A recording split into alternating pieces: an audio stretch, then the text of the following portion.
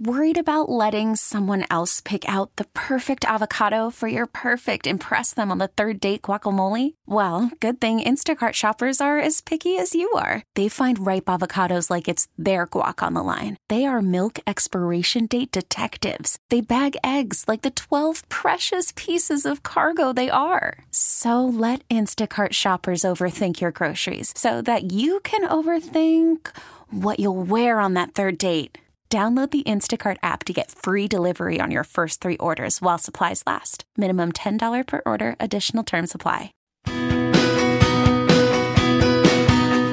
Welcome to Healthy Matters, presented by Hennepin Healthcare, a network of neighborhood clinics, specialty centers, hospital, and Minnesota's Level 1 Adult and Pediatric Trauma Center.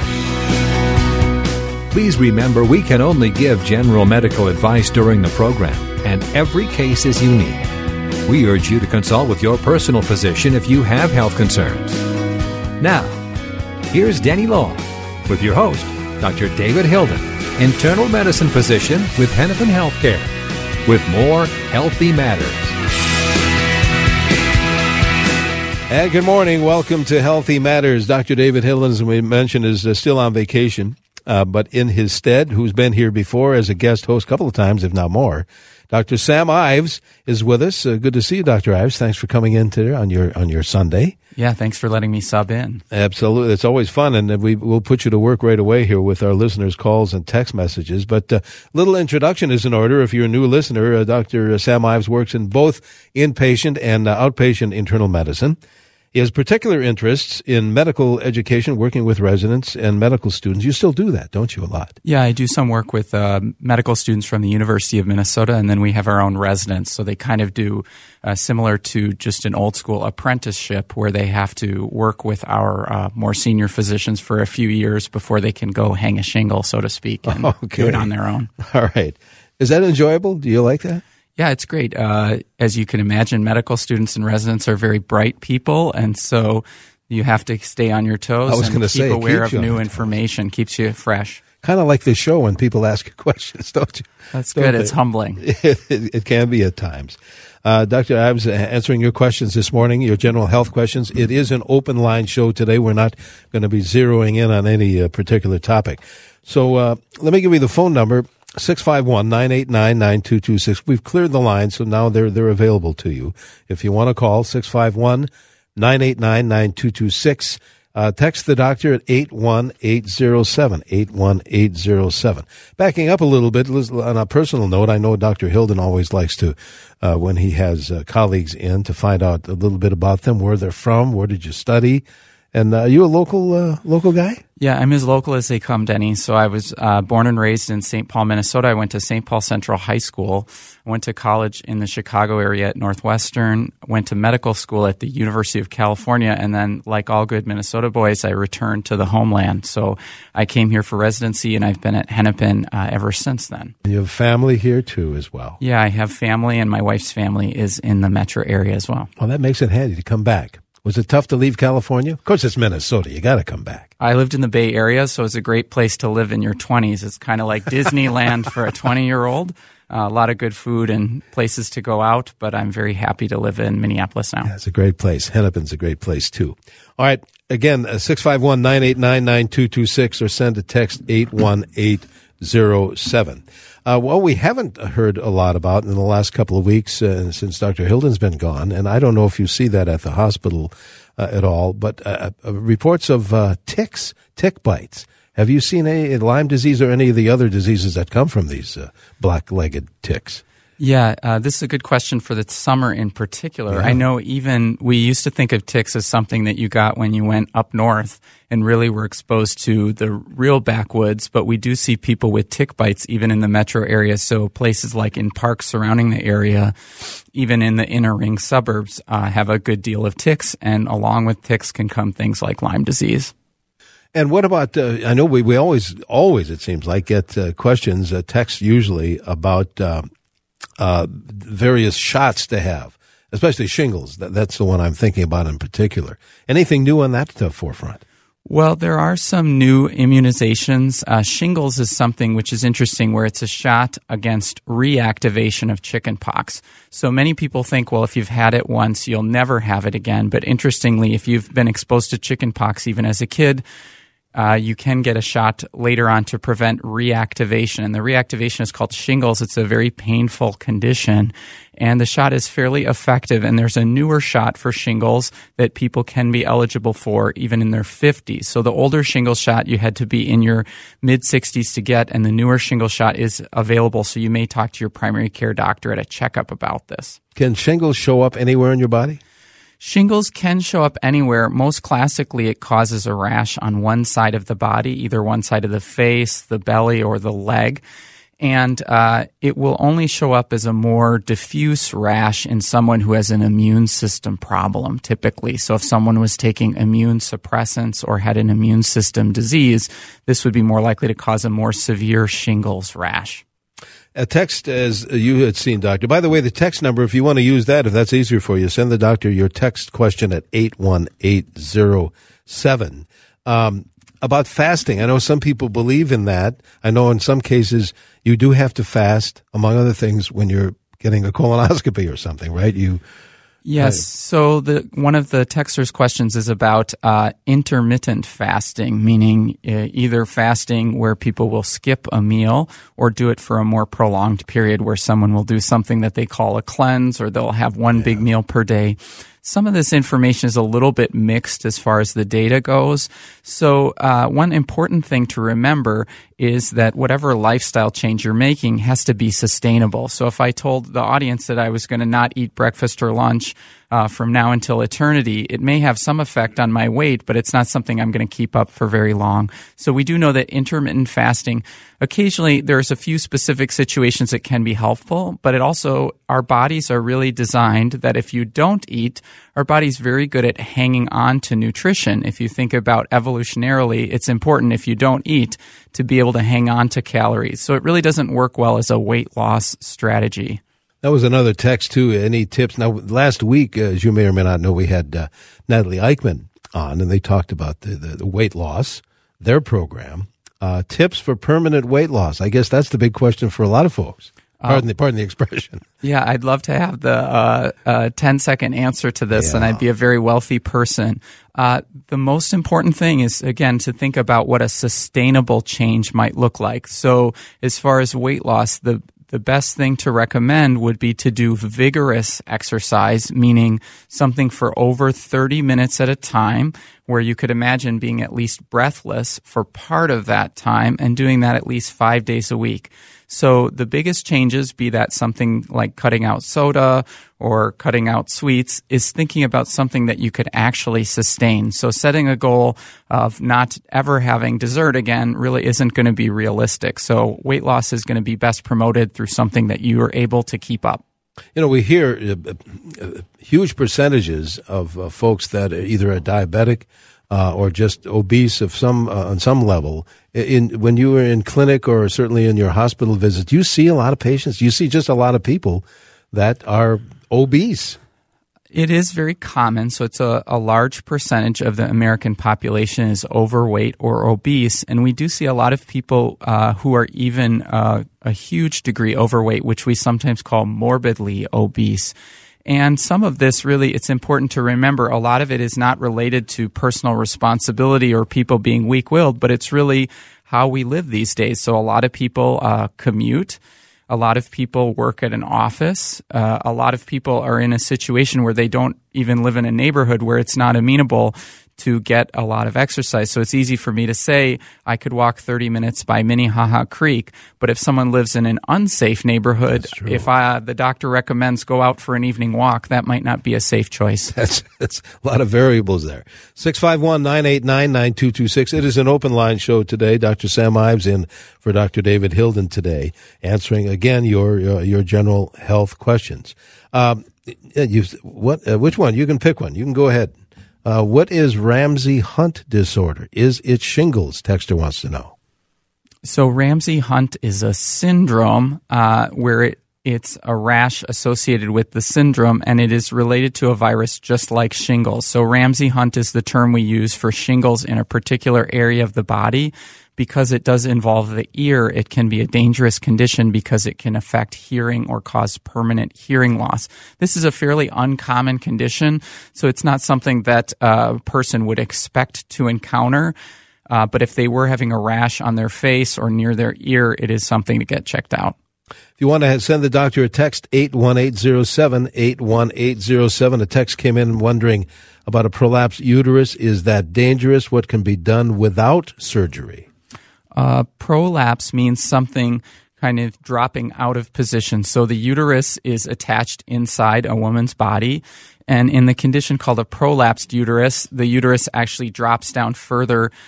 So it's not attached as it normally should be. So it's not a dangerous condition usually.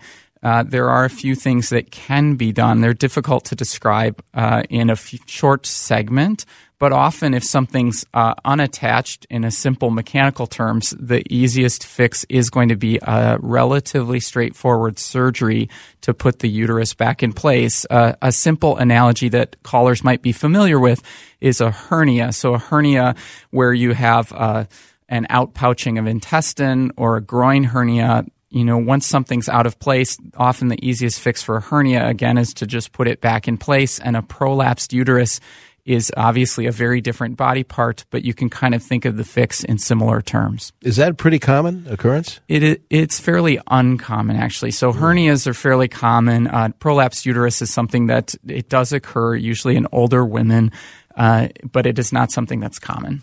Tell you what, we need to take a break, a quick one, and Dr. Sam Ives is in today for Dr. Hilden. If you have a question, you can call it in, you can text it in. More texts are rolling in. That number is 81807. It's an open line show, as I said, your general health questions, not any particular topic here on Healthy Matters. It's overcast, still some chances of showers in the Twin Cities today. 73 degrees in the Twin Cities. We'll be right back. And good morning. Welcome back to Healthy Matters. Dr. David Hilden still on vacation. In his place is our guest host, Dr. Sam Ives, answering your questions. Dr. Ives, I wanted to make mention that the next Here for Health session takes place Saturday, coming up the 11th of August, from 9 to 11 a.m. at the Clinic and Specialty Center. What a nice building that is. When some of the dermatologists as well as integrative medicine specialists will answer your questions. Again, parking is free. We always like to tell you that. Seating is limited. So sign up on the webpage at hennepinhealthcare.org/here4health, the number 4. Or if it's easier, go to Dr. Hilden's webpage at myhealthymatters.org to register. So that's coming up the 11th of August. All right, Dr. Ives, let's see. We have textures, boy, 81807. People are finding that's the easiest way to get in touch with you, Doctor. 81807. We were talking about the shingles shot earlier, and a texter wants to know, can you get shingles if you've never had chickenpox? Is that a possibility? So shingles is the reactivation of chickenpox, meaning that you had chickenpox. It so to speak was latent or went to sleep in your body.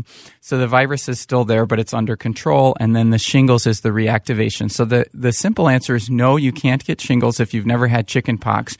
You can still get a rash due to many causes. And some people, of course, don't know. So a lot of kids have a childhood illness. And unless you have a parent who's around to say, oh, you had chickenpox when you were 3, a lot of people wouldn't necessarily know if they had chickenpox. So one thing to consider is if you had a classic rash that looked like shingles, your doctor still might consider testing or treating for that, even if you yourself can't identify a time in childhood or early adulthood when you had that. Dr. Ives, you were talking about ages, when to get that new shingles shot. A texter wanted to know, should a 79-year-old woman get the new shot if she had shingles shot at age 60? This is a very specific question about the age to get the shingles shot. And as we talked about, there's a newer shingles vaccine. This is something you could talk to your doctor about in terms of whether or not you have other medical conditions that would make it reasonable to get a shot. Typically, you don't necessarily have to get re-immunized or get a repeat shot for shingles.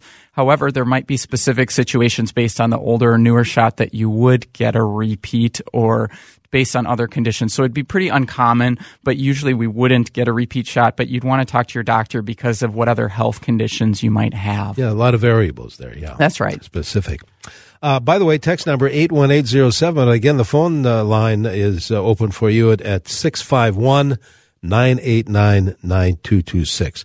A texter wants to talk about a cortisone shot. How long does it last, and why would one get possibly a cortisone shot? So this is something a lot of people may have heard of. Cortisone is a steroid. It treats inflammation. So sometimes the most common type of cortisone shot is given in a joint, like a shot in a hip or knee for pain. And this shot lasts for a few weeks after given. Some people I've seen in clinic do say, I had a cortisone shot and it lasted me a year. Certainly the medicine doesn't stay active for that long, but sometimes people, when they're in a lot of pain, once they get over the hump from the initial painful episode, let's say they had a lot of use on their knee, did a lot of walking, got some pain where the arthritis is worse, sometimes a cortisone shot is indicated for that. It typically lasts on the order of a few weeks, not for a year or two. So it's mainly a temporary fix to treat inflammation. Okay. Again, text number 81807. And Dr. Ives, this is obviously, we'll have you feel the question, but just a note about restless leg. What do you think causes restless legs syndrome? The texter wants to know, and how would you treat it and eliminate it? Now, just a reminder, next week, we're going to be having on the show, we're going to talk specifically about sleep disorder with Dr. Verghese. Yeah, so there is a sleep center at Hennepin Healthcare, and these are true experts. So you're talking to someone now, when speaking of restless legs, that has more of a primary care or a generalist perspective. So I would encourage the listener to tune in next week to hear more of a definitive answer on this and other conditions. That said, restless legs is a syndrome where people have some extra activation in their nerves, usually at night. So it feels like jumpy legs or painful. And it's important to first distinguish restless legs from just being restless. So if I have coffee before bed and have a hard time sleeping, that's not restless leg syndrome.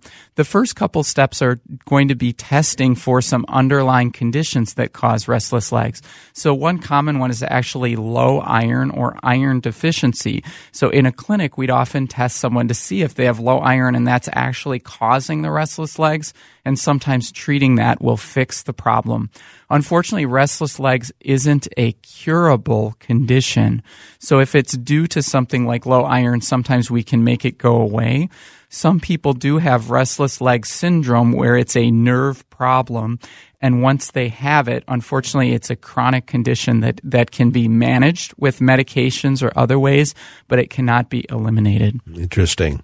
Yeah, that's next week now. We're going to be talking entirely about sleep disorders with Dr. Verghese next Sunday on the show. So save your sleep questions for next week. Yeah, well, we do have time for Judy's call in Blaine. Judy, good morning. What is your question for the doctor? Yes, good morning. Thanks for taking my call. I woke up Friday morning with the most horrendous pain across my shoulders, my neck, the bottom of my neck, and it goes up into my head, and I can't turn my neck left or right. I can't bend down and look at it. I haven't hit myself. I haven't fallen. It is the strangest thing. And can you tell me how old you are, Judy, just for a little context? Oh, sure. I'm 76. So when you have neck pain, obviously, as you said, it could be due to trauma where someone hits their head or has an overuse thing. So some people develop neck pain after doing an activity where they're using their neck more often. So if you're bird watching and staring up at a tree for hours on end, you can get a fair amount of neck pain afterwards. Now, if it's on both sides of your neck and in both shoulders, the most common problem we'd consider is that it's a spasm in the muscles. And unfortunately, this thing takes a little time to work itself out. I'd encourage you to do a lot of exercises where you just range your neck, trying to think about rotating your head, shrugging your shoulders, and doing small circles with your shoulders to work out the stiffness. Typically, a younger person would use an anti-inflammatory medication like ibuprofen. Sometimes, based on medical conditions, these aren't always recommended for older individuals that are above age 60 or 65 because they can have a fair amount of side effects. Now, one dose of ibuprofen usually does not have many side effects, so you could consider using this for the pain, but otherwise it sounds most like a muscle spasm. You'd recommend just trying to do what you can to loosen up the shoulders and continue being active. So the one thing we do know is that resting entirely isn't going to help the stiffness as much as small activity would to loosen things up. Just the opposite of what you might think. Exactly. All right. Dr. Ives, we have to take a break. We have another half hour of the show to go. Thank you, Judy. By the way, we have a line open if you want to call in your question. 651-989-9226. Or send a text and we'll catch up on the text messages. That is 81807. You can send your text messages to 81807 for Dr. Ives to field coming up here in just a few minutes. Before we take the break, if you live in the St. Anthony Village area, we invite you to join the open house at the St. Anthony Village Clinic Wednesday, coming up, 4 to 6 p.m., the newly expanded clinic located at 2714 Highway 88 at the intersection of St. Anthony Boulevard and Kenzie Terrace. Bring the whole family for tours, by the way. Activities, refreshments, so much more. Of course, Bernie the rescue dog will always be there, always be around. That's Wednesday, this Wednesday, 4 to 6 p.m. at the St. Anthony Village Clinic at Hennepin Health. In the meantime, we expect maybe chances of more showers here in the Twin Cities. Right now, northwest winds are at 4, dew point 68 degrees. And in the Twin Cities, again, cloudy. CCO temp 73.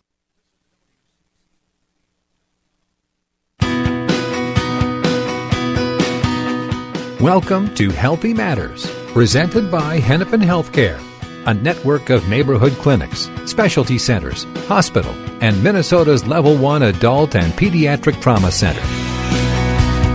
Please remember we can only give general medical advice during the program, and every case is unique. We urge you to consult with your personal physician if you have health concerns. Now, here's Denny Long with your host, Dr. David Hilden, internal medicine physician with Hennepin Healthcare, with more Healthy Matters. And good morning. Thanks for joining us.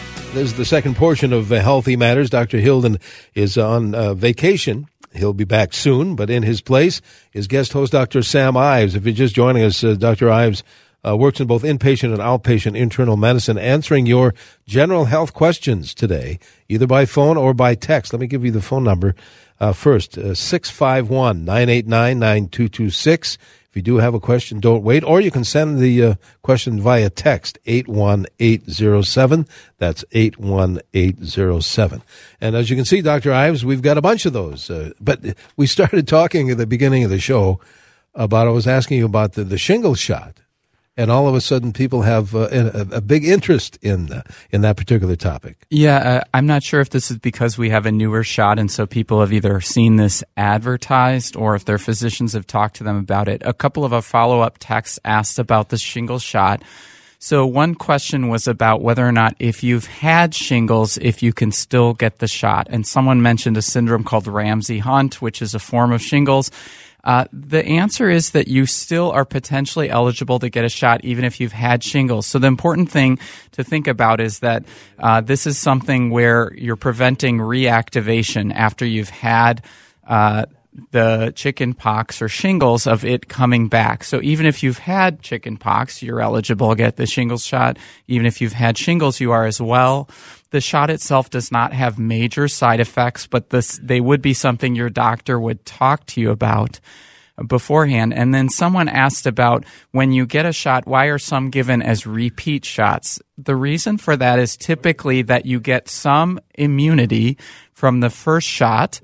So sometimes the first shot is partially effective and that we're recommending more than one shot because 2 is better than 1 in this case, which isn't true for all shots.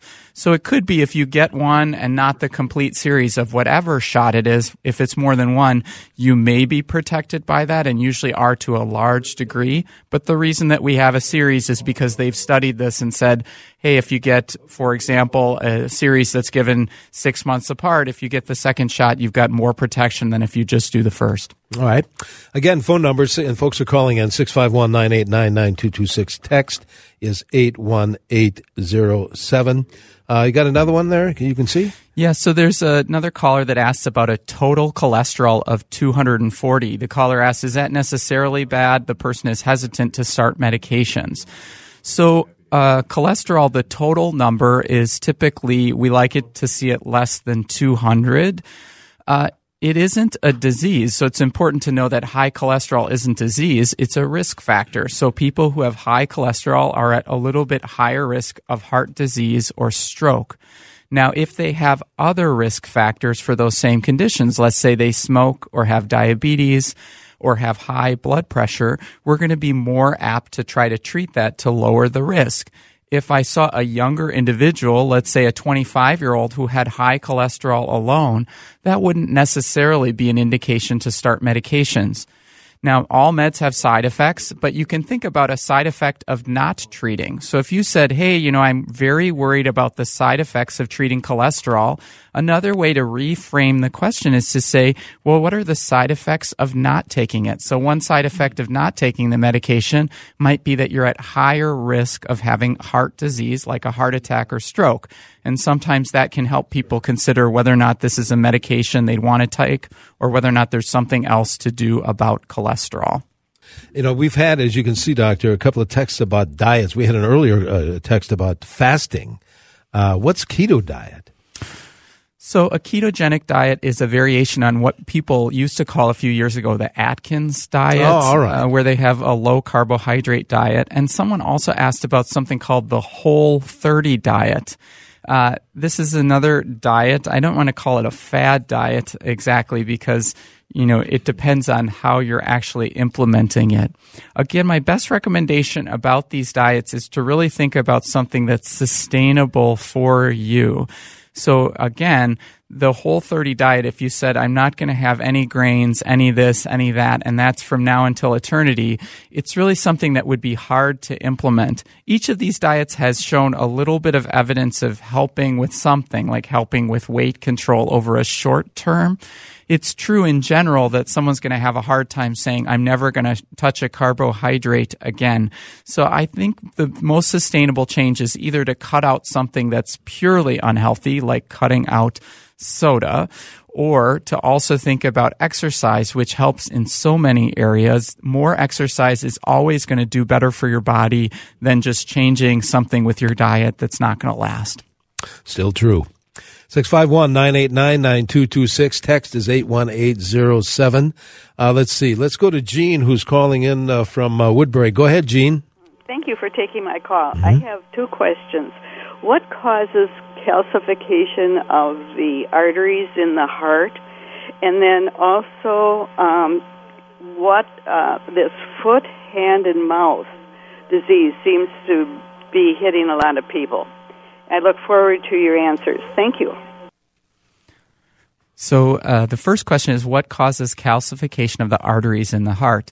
And calcification or hardening of the arteries is something that's due to a combination like many diseases of your genetics and other risk factors. So, for example, high blood pressure, high cholesterol, smoking, diabetes, high salt diet, all of these things contribute to calcification or hardening of the arteries. Interestingly, if you look at other cultures, for example, if you look at societies where people are still living in a similar way to they did generations ago, where people really don't have a lot of salt in their diet and so forth, people can live to a very old age without calcification at all. However, in our society, almost everyone gets a ton of salt in their diet. High blood pressure is very common. A sedentary lifestyle is very common. So a calcification of the arteries is something that is very, very common. So if we looked at all individuals above a certain age, some of them would have this to a large percentage. Now, the other caller's question is about something called hand, foot, and mouth. This has been in the news because some prominent athletes have had this and had to miss time. What's that about? So hand, foot, and mouth is a virus. It can also occur in kids. It is usually self-limited, meaning that you have the virus, there's no treatment for it, and it goes away after a period of time. It generally isn't dangerous, but because it's something that can sound scary because it sounds like it can be spread, which it can, but in general, it is not usually a severe illness, and it usually is not something that really debilitates someone, but can, of course, cause a rash, as the name suggests, and can be uncomfortable, but is typically something that someone doesn't feel well for a short period of time, the rash goes away, and they're none the worse for it in the long term. All right. By the way, if you want to send a text, 81807 651-989-9226. Wallace is calling from Crystal. Go ahead, Wallace. Yes, I'm an 88-year-old male, and I had a slight shingles attack, say, 40 years ago. But last year I had a very severe attack. I never had any of the childhood diseases, knowing about shingles, smallpox, or any measles or anything, because when all the rest of the children did. I'm just wondering, I had the shingles shot a couple years ago, but I still got shingles last year. Now I want to know should I have another shot, or am I all done with shingles? This is so the caller's question is again about the shingles shot, and if you've had shingles before, if you're 88, sometimes like any shot, we want to say, well, what's the risk of the shot and the potential benefit? So this isn't going to be the most satisfying answer to hear, but actually you'd want to go to your primary clinic and talk to the doctor about it. We do have a newer version of the shingles shot, and this one you may be eligible for, but if you said you've already had a shot, I would just talk to your doctor about it. It may be that it's not worth getting further shots if that's the case, but I think it's a little difficult to say without going into all the details that we would do in a clinic visit of all of your other medical conditions, and also just going through, as any doctor would, what are the side effects of getting the shot itself. All right, I'll tell you what, I know we have to break, but let's go to Lois, who's calling from New Brighton. Lois, what is your question for the doctor? Sir, I had,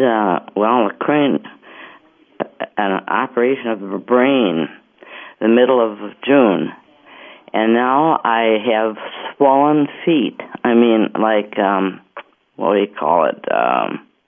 Anyway, my feet hurt and they're swollen, and I'm wondering what could be the connection, or I don't know what's going on. So is the surgery, Lois, something that you just had, or is this something that's some time ago? It was June 9th, I believe.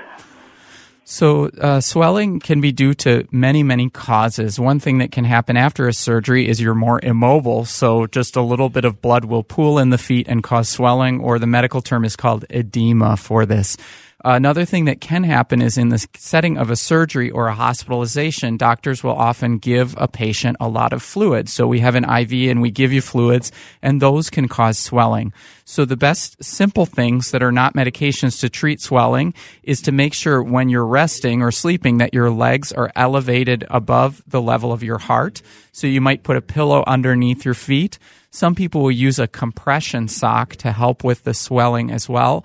And if the swelling is very prominent or persistent, you would want to see a doctor, because there are some very serious medical conditions that cause a lot of swelling in that. Especially after a surgery, if you had swelling in just one leg, we would be more concerned about a blood clot or something like that developed in the setting of the surgery or being immobile. So a single leg that's swollen is something you'd be on the lookout for. If it's both legs and more mild, just elevate the feet or use a compression sock. All right, very good. We need to take a break, Dr. Ives. We have more show to come. It's an open line show, your general health questions for Dr. Sam Ives. We have one line open at 651-989-9226. We'll get back to the phones and the text number 81807. Right now, 75 degrees here in CCO, heading for 88. Good morning. Welcome back to our open line show here on Healthy Matters. Dr. Hilden is still on vacation. Dr. Sam Ives is filling in today, answering your general health questions by phone and by text. And as you can see, Doctor, we have a bunch of both. See how many we can help out before you take your leave today. Al is calling from Maple Grove, I believe. Go ahead, Al. Thank you.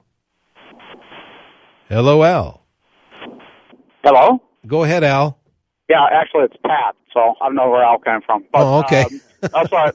Okay, something that's there's been some data on recently is about the use of aspirin for prevention of stroke and heart attacks. You know, we've typically given people low-dose aspirin so that they don't have stomach bleeding and things like that.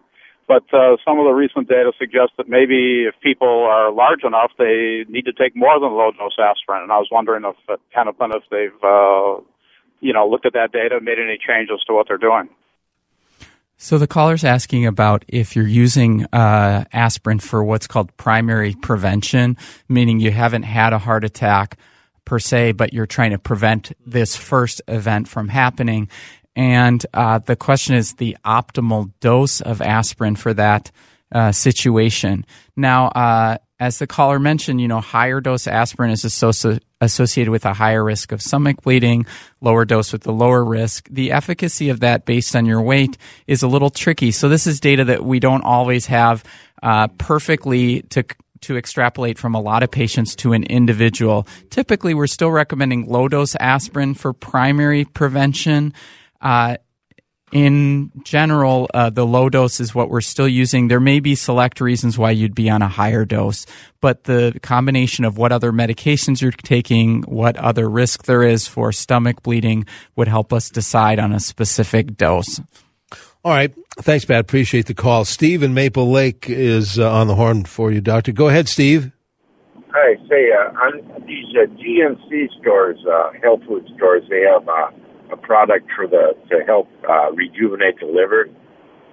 Is that a con, you think, or does that stuff work? I think in general, the body is very resilient on its own. So when you have liver disease, even if you have an injury to the liver, let's say from hepatitis, a virus, or from alcohol, in general, the body is going to be very good at rejuvenating itself on its own. So we don't know of any supplement. I'm going to repeat that. We don't know of any supplement that could rejuvenate the liver on its own when damaged. So unless there's something that you specifically are targeting, I would view that as something that's probably not the best use of your money. I know Dr. Hilden has fielded these questions from time to time about supplements, vitamins, these things. And I know his feeling is the body. And I wanted to get your take on multivitamins. He thinks if you eat right, getting it from food is better than pills. Yeah, I don't agree with Hilden on all things, but as a stand-in, I can say I actually do agree with him on this one. In general, if you eat a healthy diet, there's not a good reason to have a supplement. Now, if you do have something like you've had a gastric bypass surgery, you have some other stomach problem, there may be a reason to take a vitamin. Otherwise, for the most part, vitamins and supplements, your body's very good at knowing what you're low in. So if you eat something, your body's good at absorbing more of the thing that you're low in. So vitamins and supplements, for the most part, are not something that most people need to be taking on a routine basis, except if they have a condition that would make it important. Okay. Should we grab a text or two before you head out? Yeah, so one asked about a patient whose daughter, or a caller whose daughter has hypothyroidism and has been on treatment for that, still having some symptoms. With that, it's hard to get the exact dose of levothyroxine or thyroid replacement right. She should definitely talk to her doctor because there are even small adjustments that can be made with thyroid medication to kind of make sure it's in the right balance. Okay. And I have a Baker's cyst behind my knee. Could you please explain what it is and what the treatment might be? So a Baker's cyst is something where you get swelling in the back of the knee. In general, it's not a dangerous condition, but some of the treatment is either to do exercises for the knee to make the swelling less painful. In cases where the cyst is very prominent, sometimes someone does have surgery for that. But it depends on how much it's bothering the person, how much it can be managed just conservatively by doing exercise or physical therapy, and then generally someone would then have a surgery if it's not working. You were talking, Doctor, about the cholesterol. We had a text earlier. This text says, "Good morning, Doctor. Is there a self-administered home test one can do for checking your cholesterol?" I don't know of any home test for cholesterol. You don't necessarily anymore need to be fasting to do a cholesterol. So that's something that even in the clinic, if you're non-fasting, you can ask your doctor and say, do I have to be fasting? It's often something that can still be done without being fasting. At this time, we don't have a home kit that we have people check their cholesterol on their own. How about when you're talking about fasting, how about checking one's glucose level? Should that be fasting, or can it be either? Glucose can be fasting or not. It's going to tell us a little bit of information on the body. The best thing is if someone has a condition like diabetes, that one having their glucose levels is very helpful in managing medications. In the absence of that, we have a great test, which is a blood test that kind of helps out along with glucose, called an A1C, which is a screening test for diabetes, and you don't have to be fasting for that. You don't. Very good. We are just about out of time, Dr. Ives. It was great to see you again. Yeah, thanks for having me on. I really appreciate it. And it's good to know that you don't always agree with Dr. Hilden on everything. Well, you can imagine, two individuals like to have it out over a few key topics, but, for the most part, great minds think alike, and Dr. Hilden and I do too. All right, good. Very good. And we mentioned it earlier, Dr. Ives, next week, if you have any kind of sleep disorder, know somebody who's having problems, whether it's sleep apnea, we talked about restless leg, insomnia, snoring, you name it. We got the whole gamut that will be covered by our super experts. And boy, they're going to be here too. Great to see you again, Dr. Ives. Thanks so much for having me on, Denny. And thank you. Again, get those sleep questions ready for next week on Healthy Matters. We're going to be talking entirely about that topic. So join us then. Your Money's coming out straight ahead here on CCO. Cloudy skies, a chance of showers today. Right now, the current CCO temperature reading holding at 75 degrees. Baseball is back, and so is MLB.tv. Watch every out-of-market regular season game on your favorite streaming devices, anywhere, anytime, all season long. Follow the action live or on demand. Track 4 games at once with multi-view mode and catch up with in-game highlights. Plus, original programs, minor league broadcasts, and local pre- and post-game shows. Go to MLB.tv to start your free trial today. Blackout and other restrictions apply. Major League Baseball trademarks used with permission.